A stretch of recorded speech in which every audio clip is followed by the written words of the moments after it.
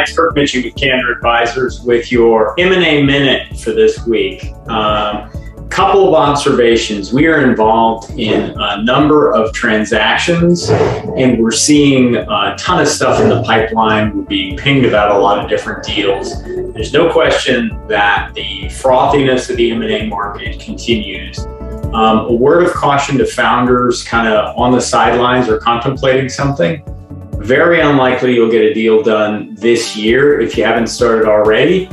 And this won't last forever. This combination of essentially available capital for deals, inexpensive debt capital, a strong desire on the part of private equity firms and strategic buyers to do deals, that kind of combination of sentiment and tools and resources converges like this every half decade. And the likelihood is that at some point, whether it's an increase in capital gains or instability somewhere on the globe or even domestically, or something happening with the financial markets will destabilize this. And it doesn't mean that deals won't get done, but it does mean that increased uncertainty means deals take longer or more complex.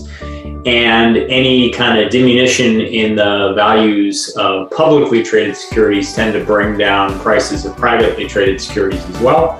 And so multiples could come down. So here's the guidance.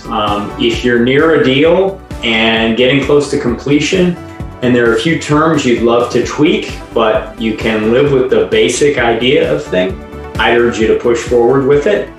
If, on the other hand, you're not quite there yet, maybe take a step back, look at what valuation looks like today, look at what it might grow to over the next year or two, and maybe reassess your timing of going to market.